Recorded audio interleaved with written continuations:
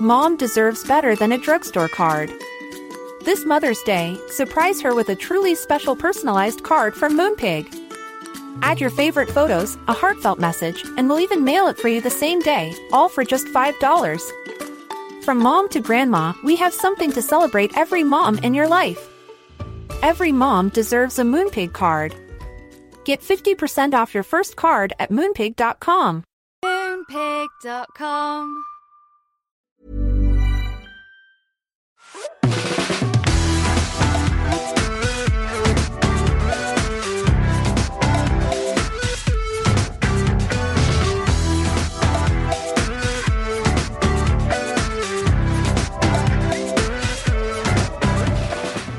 So, unfortunately, Jane's met a very nasty accident. I've got an alibi. I'm sticking to it, but she may be away for some time. I'm only joking.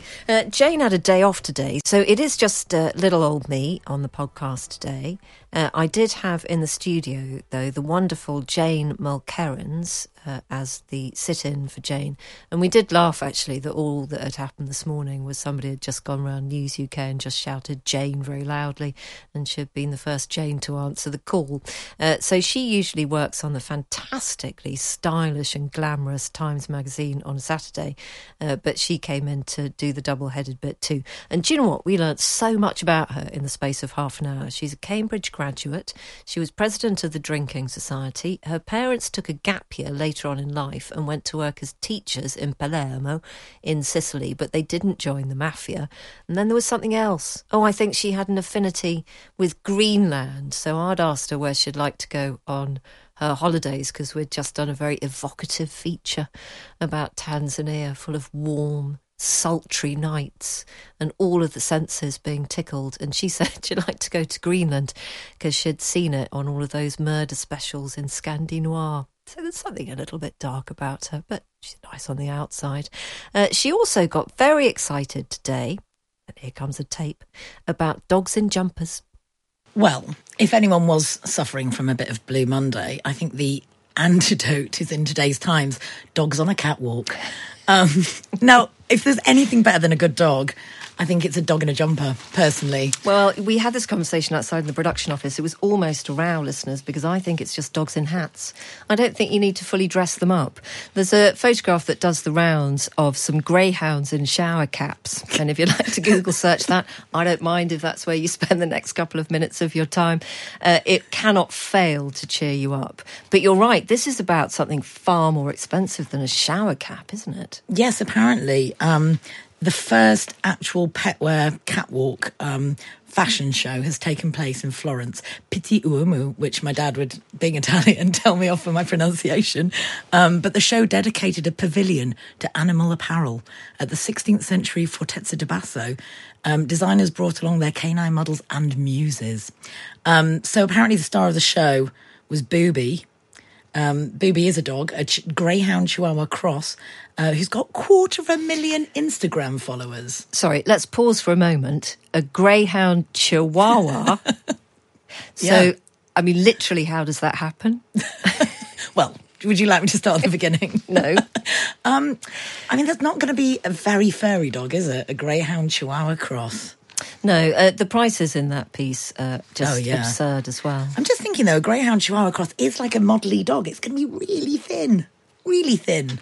Well, it is, and I'd actually like to see pictures of that cross, because I'd want to know which of those breeds is dominated, whether you just get a very, very, very, very small greyhound or a huge, huge, huge, huge Chihuahua. But I think some of the clothes, I mean, they're just ridiculous. Oh, yeah. And don't you find sometimes at the moment, we are in a cost of living crisis. Most people are really worried about putting the heating on, really worried about their food basket, not being affordable. And then you'll read pieces like that about a £5,000 dog coat. And you just think our world is so polarised, isn't it? There doesn't appear to be any kind of shame attached to the people who are still living that life, spending that amount of money on a dog coat. No, and I think at the other end of the spectrum, I was talking with a friend this weekend, that kibble is actually one of the best things you can give to a food bank, because people, even who are struggling to feed their family and put the heating on, will prioritise their pets.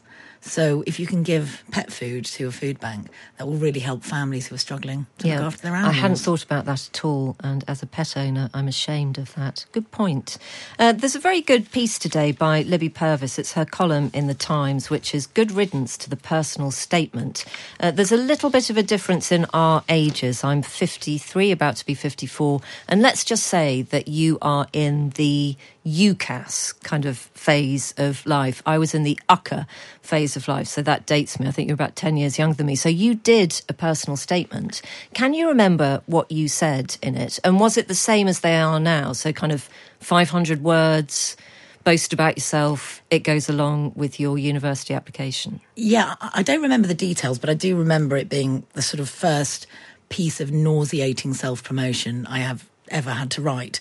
A bit sort of having told you about my triumphant grade 5 flute and, being the lead in Kiss Me Kate. Both of those things are actually true. Which university took you in, Jane? Well, not a bad one. No, where did you go, Jane? I went to Cambridge. Right. Yeah. But I don't think it was on the strength of my grade 5 flute exam. Shuffles papers in the background. But I do remember it just being... It felt artificial and uncomfortable. I also feel really sorry for the admissions officers having to read them. I mean, they're just sort of incredibly formulaic.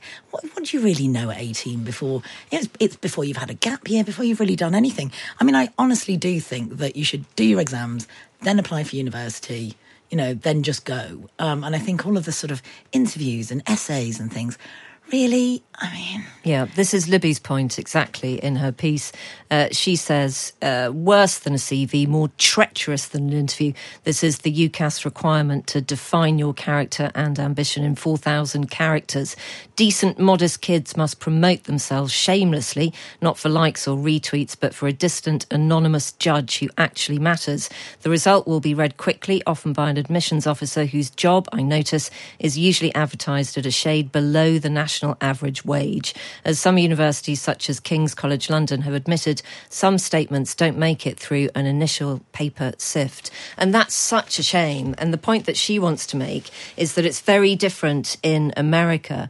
And she believes that actually quite an intense process in America to recruit university students actually really respects everybody within that system. So the universities go out of their way to try and find really deserving students, rather than the way round that we have it in this country, where people want to be, pretend sometimes to be a deserving student or have been helped to be that student along the way.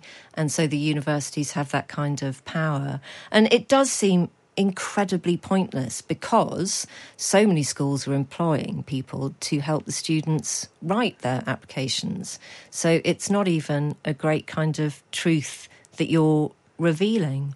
And the idea that you might have been sifted out just because, I don't know, you hadn't used long enough words or you put your grade 5 flute in the wrong place, that's just absurd, isn't it? Yeah, and I think we know that it's not a level playing field when you come to applying for these things. And if you do go to, for example, a large and well-resourced public school that can afford to pay for people to train you to do this, they're the same people who would train you for interviews and things like that. I went to a state school, which was a very good state school. We didn't have anyone to help us, in our university applications. And you get to university and you think, gosh, everyone else had a very different experience of how they got here. And it's not just about merit at all. It's about training, which... Did you enjoy your time at university? I had a great time. Did you? Yeah. You got a twinkle in your eye there, Jane. I suspect you have a great time everywhere. That was Jane Mulkerrins. You're listening to Off Air without Jane, but with Fee today. But we still got all of your glorious emails. And this one comes from Julie, who says, Dear Jane and Fee, thank you for the podcast. The reason for the email is Fee's love of Nancy. Now, Nancy, if you're a new joiner, she's my ex-racing greyhound. She's an absolutely beautiful thing. She's brindle. She's 33 kilograms of love. She is incredibly stunning, but she's quite thick. But we really, really love her, and she's been a very welcome addition to our family for the last 6 years. She is quite dopey, and I don't want people to think that I've just been incredibly mean about my dog. I tell her to her face, and that's probably why we bond. Anyway, Julie sent this email saying, I've wanted to email for ages, but just never got round to it. I remember crying with laughter whilst trying to get to sleep at an interview programme that Fee did late night live on 5 Live many years ago regarding Battersea Dogs Home, when, unless my memory is playing tricks on me, Fee had a distinct lack of affinity with anything canine. Do you know what? That's terrible, Julie, because you've completely and utterly caught me out there, because I think that may well have been me, which just shows what a terrible, really, really shallow showbiz turn I am for now pretending, because I've fallen in love with Nancy the greyhound, that I've always had some kind of a marvellous affinity with dogs. And sometimes when you're doing radio programmes, I don't think I'm the only radio presenter to send out into the ether something which is patently untrue, but in the moment feels really, really good. Maybe I am. This one is anonymous. Dear Jane and Fee, as someone who's just the wrong side of 50. Well, there is no wrong side of 50. Once you're over 50, it's all good. I'm reluctantly economically inactive. As a solo mum to 2 wonderful little people under the age of 6, I was unable to continue my part-time teaching job. The long days and poor work-life balance took their toll on my mothering, so I jacked it in. Family comes first. I do intend to become economically active again, but I know that fitting this around childcare responsibilities will be difficult. Working part-time until both children are in school will also be a financial challenge. And you say that you listen every night and through the night, as I'm woken many times by my children's nocturnal shenanigans. And I just wish you all the best of luck. I think actually being just the wrong side of 50 and having kids who still don't sleep through the night must be something approaching the 4th circle of hell, actually. So I really hope if we can provide any kind of comfort to you, then that's a reason for me coming to work in itself. On the programme today, we had comedian and podcaster Cariad Lloyd, who is just a fantastic guest. She's written a book all about grief, and this is after her really extraordinary podcast, Griefcast, has hit multi-award-winning levels of success. If you've never listened to Griefcast before, it does exactly what it says on the tin. Cariad invites somebody in to talk about someone they've loved, and they do that in a very celebratory fashion, and then they talk about how that person has dealt with grief. And it's all because Cariad's dad died when she was 15, something that she talks about in her interview with us.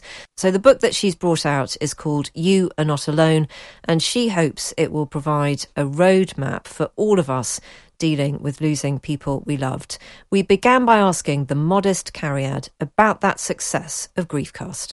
Griefcast, it's surprisingly. Again, I don't want to sound braggy. Maybe that we should be more well, braggy as women. Yeah, get over yourselves. You've got a very successful podcast. I've done nearly 200 episodes. It's our 10th. My 10th season. We've been going since 2016. And it's won various awards. It's done very well. I'm owning that. It's done very well. But I think I never expected it to. And I think it's always a bit of a surprise to myself and maybe other people that people want to hear people talking about grief and death on a weekly basis in a way that's not depressing, hopefully. So, yeah, it has done well. I'm owning it.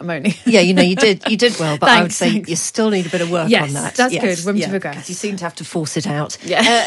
Do you ever find it a bit overwhelming for your professional life to now lie in the same place as your personal life? Because I'm about to ask you about your dad. You might not want to talk about your dad, on a Monday afternoon in the name of, let's be honest about it, selling a book. Yeah, it's weird. I definitely didn't. I'm someone who doesn't really think about things and then I do them. So I think that's quite how I get into the places that I get into. And then I think, did you want to talk about him all the time? I think, no, not really. But, well, here we are. And I often think things sort of happen, not for a reason, but in a way that maybe when I started the podcast, I did want to talk about him and I didn't know how to. So I sort of had this idea to talk to comedians about grief on a weekly basis, and that it wouldn't be depressing because I'd be talking to comedians who would crack jokes. But there must have been a part of my brain that was like, you want to talk about it. That's why you're doing this. And so with the book, which is out this week, and I've been writing it for about 3 years, it's definitely sometimes difficult that I have to speak about my dad on a way, then I think I'd rather just, I don't know, have a chocolate bar and a hot chocolate and not talk about him. But also I feel like I can, and I am able to, and there's something in that other people who are grieving can't. And then it felt like, well, then I should. So that became something that I did. I think it's one of the loveliest things about your podcast, actually, that you ask people to talk about the life that has made them stricken with grief and to celebrate it. And actually, it is one of the worst things, isn't it, when somebody dies, when everybody tries to put that person, literally behind a curtain, in case, you say something, in case that person can't be there in the moment and discuss them. But often we really want to, don't we? Yeah, and I think that's why the show has done well and why people want to come on the Griefcast, because most of the time when we know that someone has lost someone, we're often asking about their sadness. So we'll sort of say, well, how are you? And someone will say, I'm okay, my dad passed away, I'm not feeling great. And then we move on from that. So we don't really ask about the person. We're just kind of looking at, are you sad? Is the subtext to that question. Are you very sad? Are you going to cry? Am I going to have to deal with you crying? That's sort of what we're asking. Whereas Griefcast, when they come to the studio with me, the first thing I say is, who are we remembering today? And it's for an hour. I'm not going to change the subject. I'm not going to ask you not to talk about them. I'm not going to say, well, anyway, let's have a cup of tea. I'm just going to keep asking you about that person who's not there anymore. And it's very rare in today's society that we let dead people be discussed for an hour without interruption. So just tell us a little bit about your dad. It's really hard to describe him. So that's one of the main reasons I find it hard, because all I can describe is you knew he was in the room.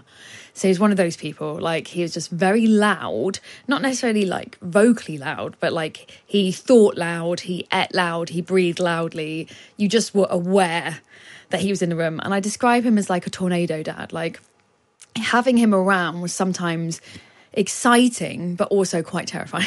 Like, you didn't quite know what was going to happen. Adventures would sort of begin, and so it was often quite stressful.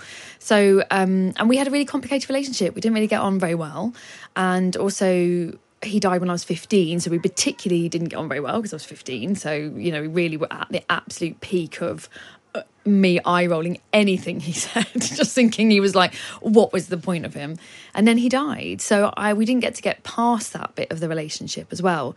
So it's hard to describe him because he's sort of like a bit frozen in time in that relationship in a way. But if you knew him, you wouldn't forget him, should we put it politely?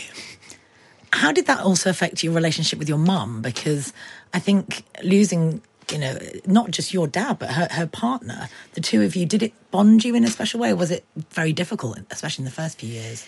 Yeah, it was really hard. So I've got an older brother as well, and it bonded us extremely tightly, which I think is quite common when you lose a parent young. It's like the remaining family kind of like glued together and are like, well, we're just not, you're never allowed to leave and you're not allowed to do anything dangerous because now we're a parent down. Like, it's like, I don't know, kidneys, you get two, don't you? But like if one goes, you're like, got to be extra careful now. So, but my mum is amazing. She's an amazing person. And, I feel very lucky. I've spoken a lot to Julia Samuel, who's a famous grief psychotherapist, and she has said to me, one of the factors of mental health of children who lose a parent is the other parent. So if the other parent remains stable and can be consistent, that's actually a very good thing for the children's mental health. So I'm very grateful that my mum, who I would describe as the stable, secure, calm one, was the one that we were left with, because she does always joke like, oh, if it'd been the other way around, you'd have been in trouble. And we would have been in trouble. We would not have been getting to school and on the right time, or we would not have had packed lunch. All of that stuff would have been out the window, which is important when you're a kid, that stability. And he was diagnosed in the February and he was dead by the April. So it was very sudden and very shocking and quick. So when you've had a death like that as a teenager or a young person, you really want everything else to stay exactly the same because something massive has really changed. So yeah, hats off to my mum, basically. She was amazing.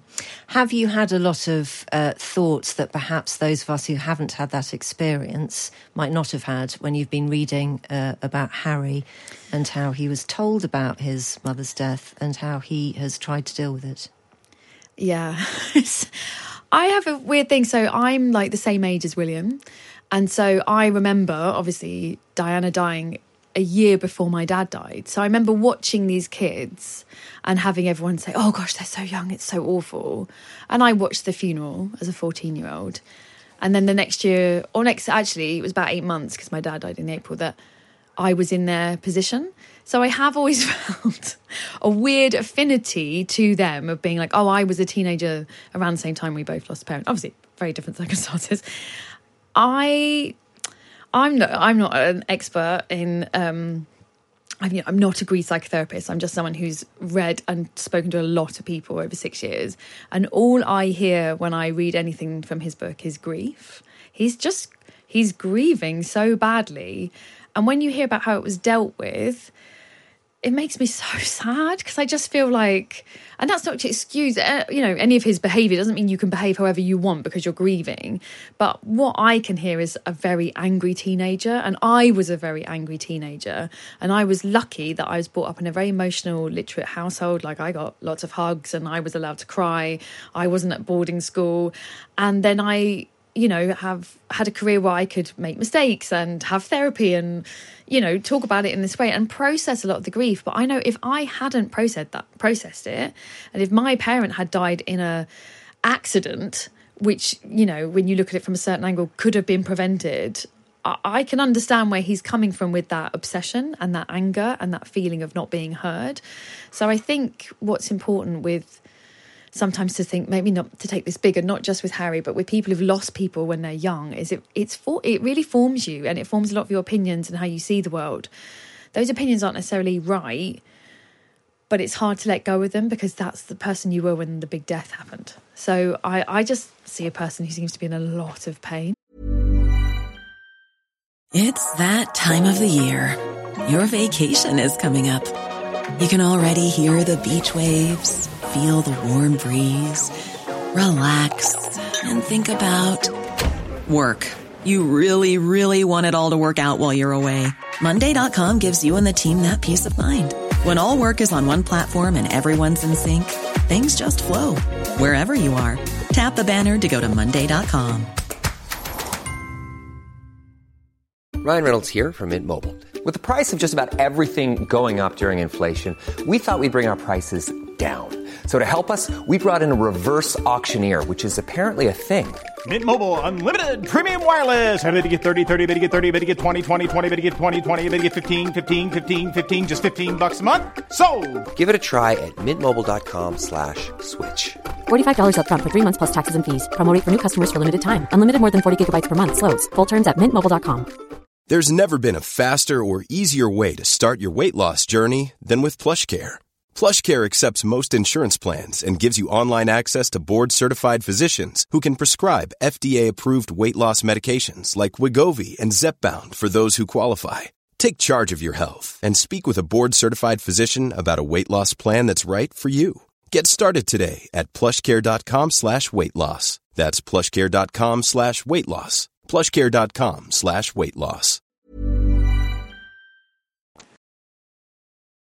Can you tell us a little bit, Cariad, about Gwendolyn Light Craving, who she is and what we could learn from her?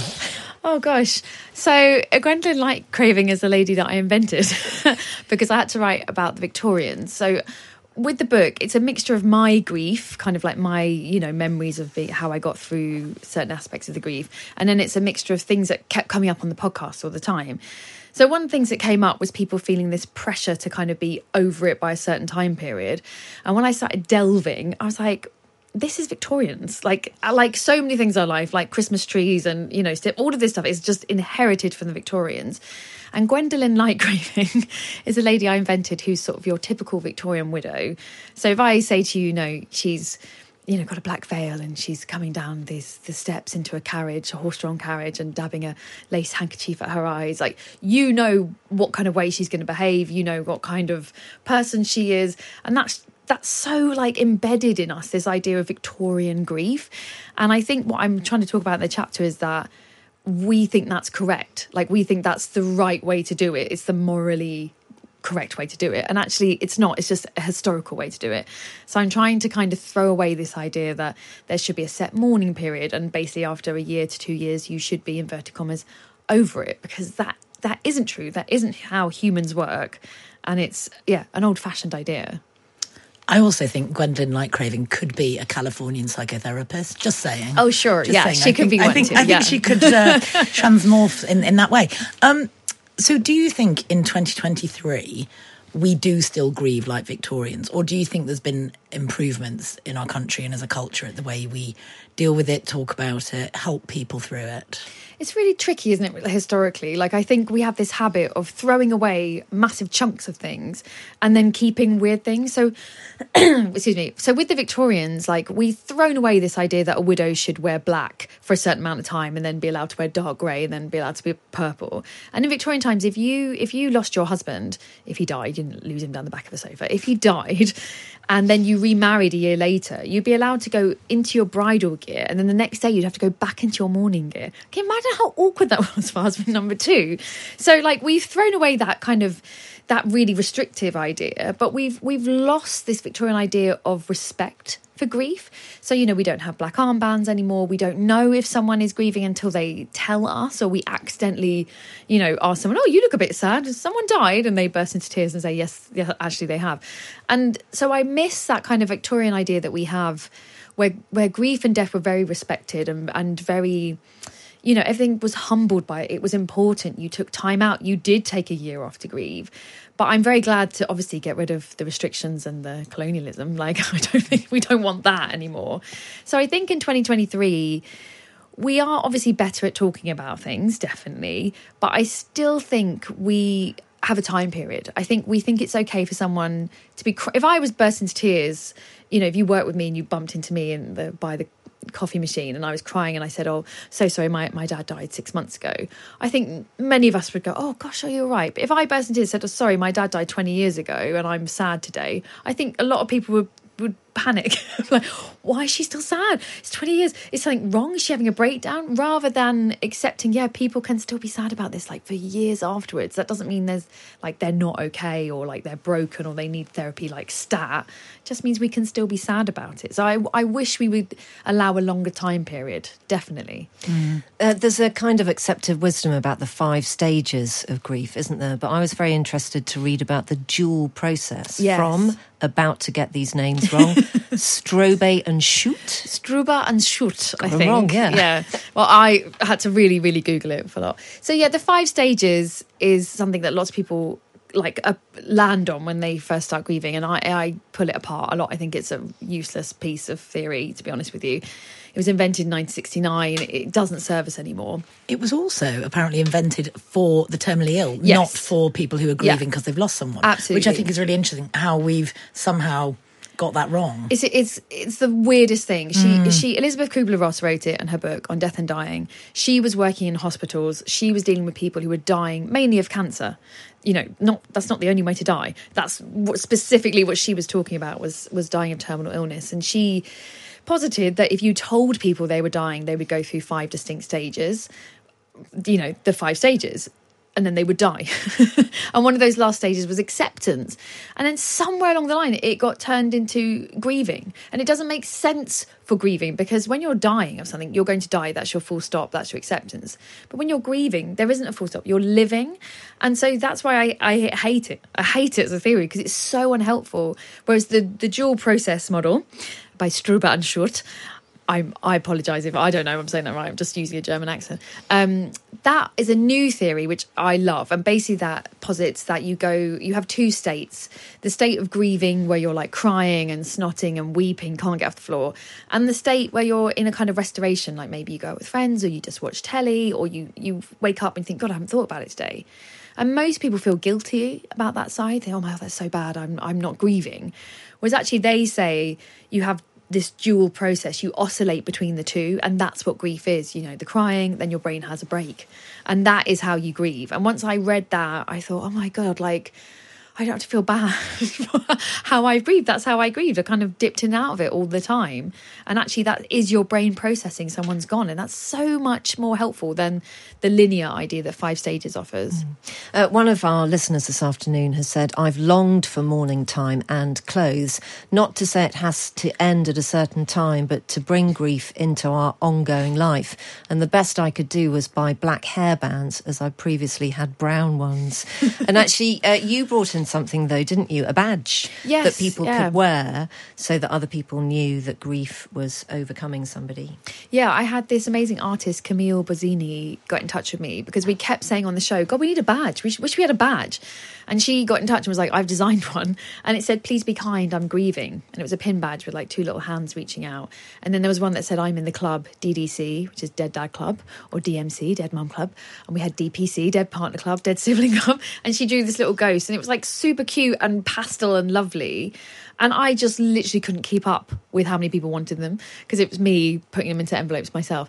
And they sold out every single time. And that's when I realised, oh, people are desperate to tell people. And then they would email me and say, oh, I was wearing my badge. And someone came up to me on the train and said, oh, I've just lost someone and I would like a badge. Where did you get it from? So this loss of the black armband, and I agree with your listener, like there's loss of morning clothes or an outward signal in the way that we have baby on board or I can't wear a mask. Like it's really helpful when people give you a little hint of what's going on with them. So yeah, I wish we still had something a bit more.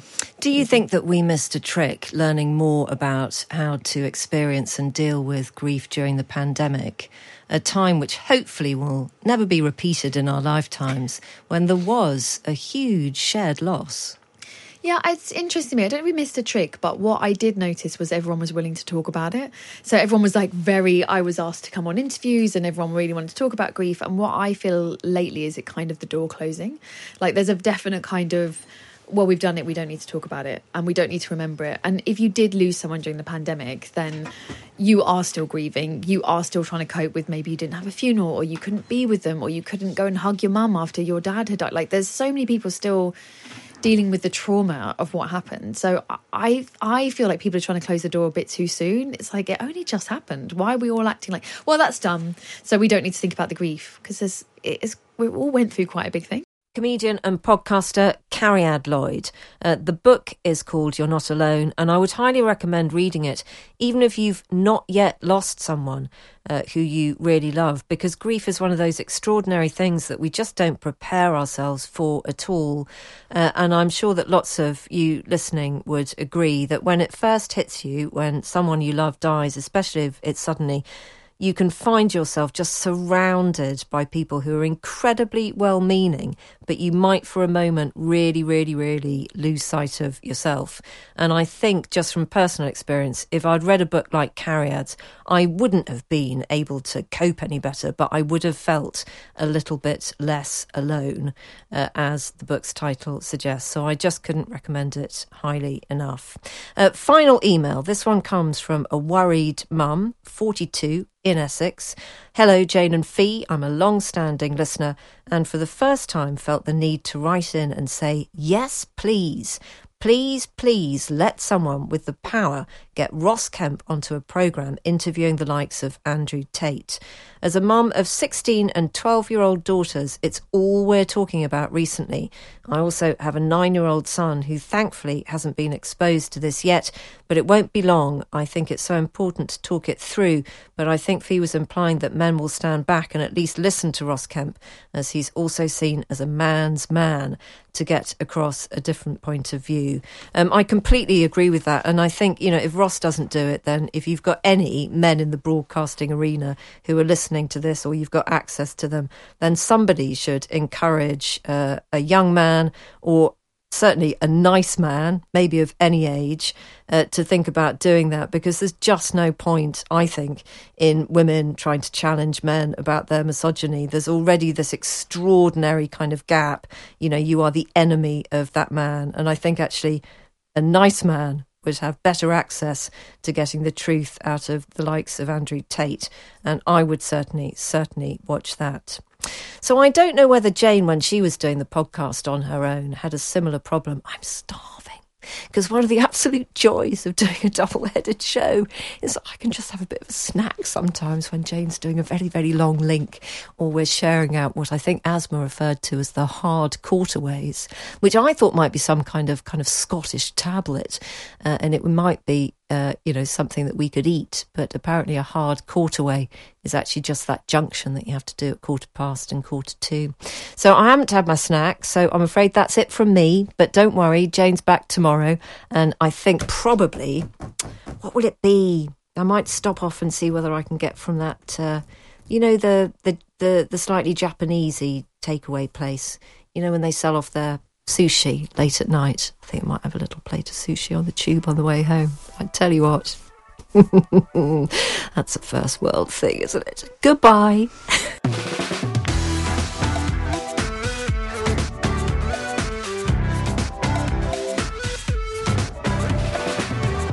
You have been listening to Off Air with Jane Garvey and Fee Glover. Our Times radio producer is Rosie Cutler, and the podcast executive producer is Ben Mitchell. Now you can listen to us on the free Times Radio app, or you can download every episode from wherever you get your podcasts. And don't forget that if you liked what you heard and thought, hey, I want to listen to this but live, then you can, Monday to Thursday, 3 till 5 on Times Radio. Yeah, embrace the live radio jeopardy. Thank you for listening, and hope you can join us off air very soon. Goodbye.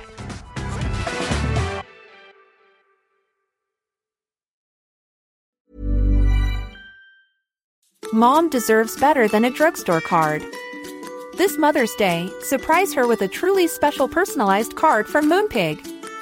Add your favorite photos, a heartfelt message, and we'll even mail it for you the same day, all for just $5. From mom to grandma, we have something to celebrate every mom in your life.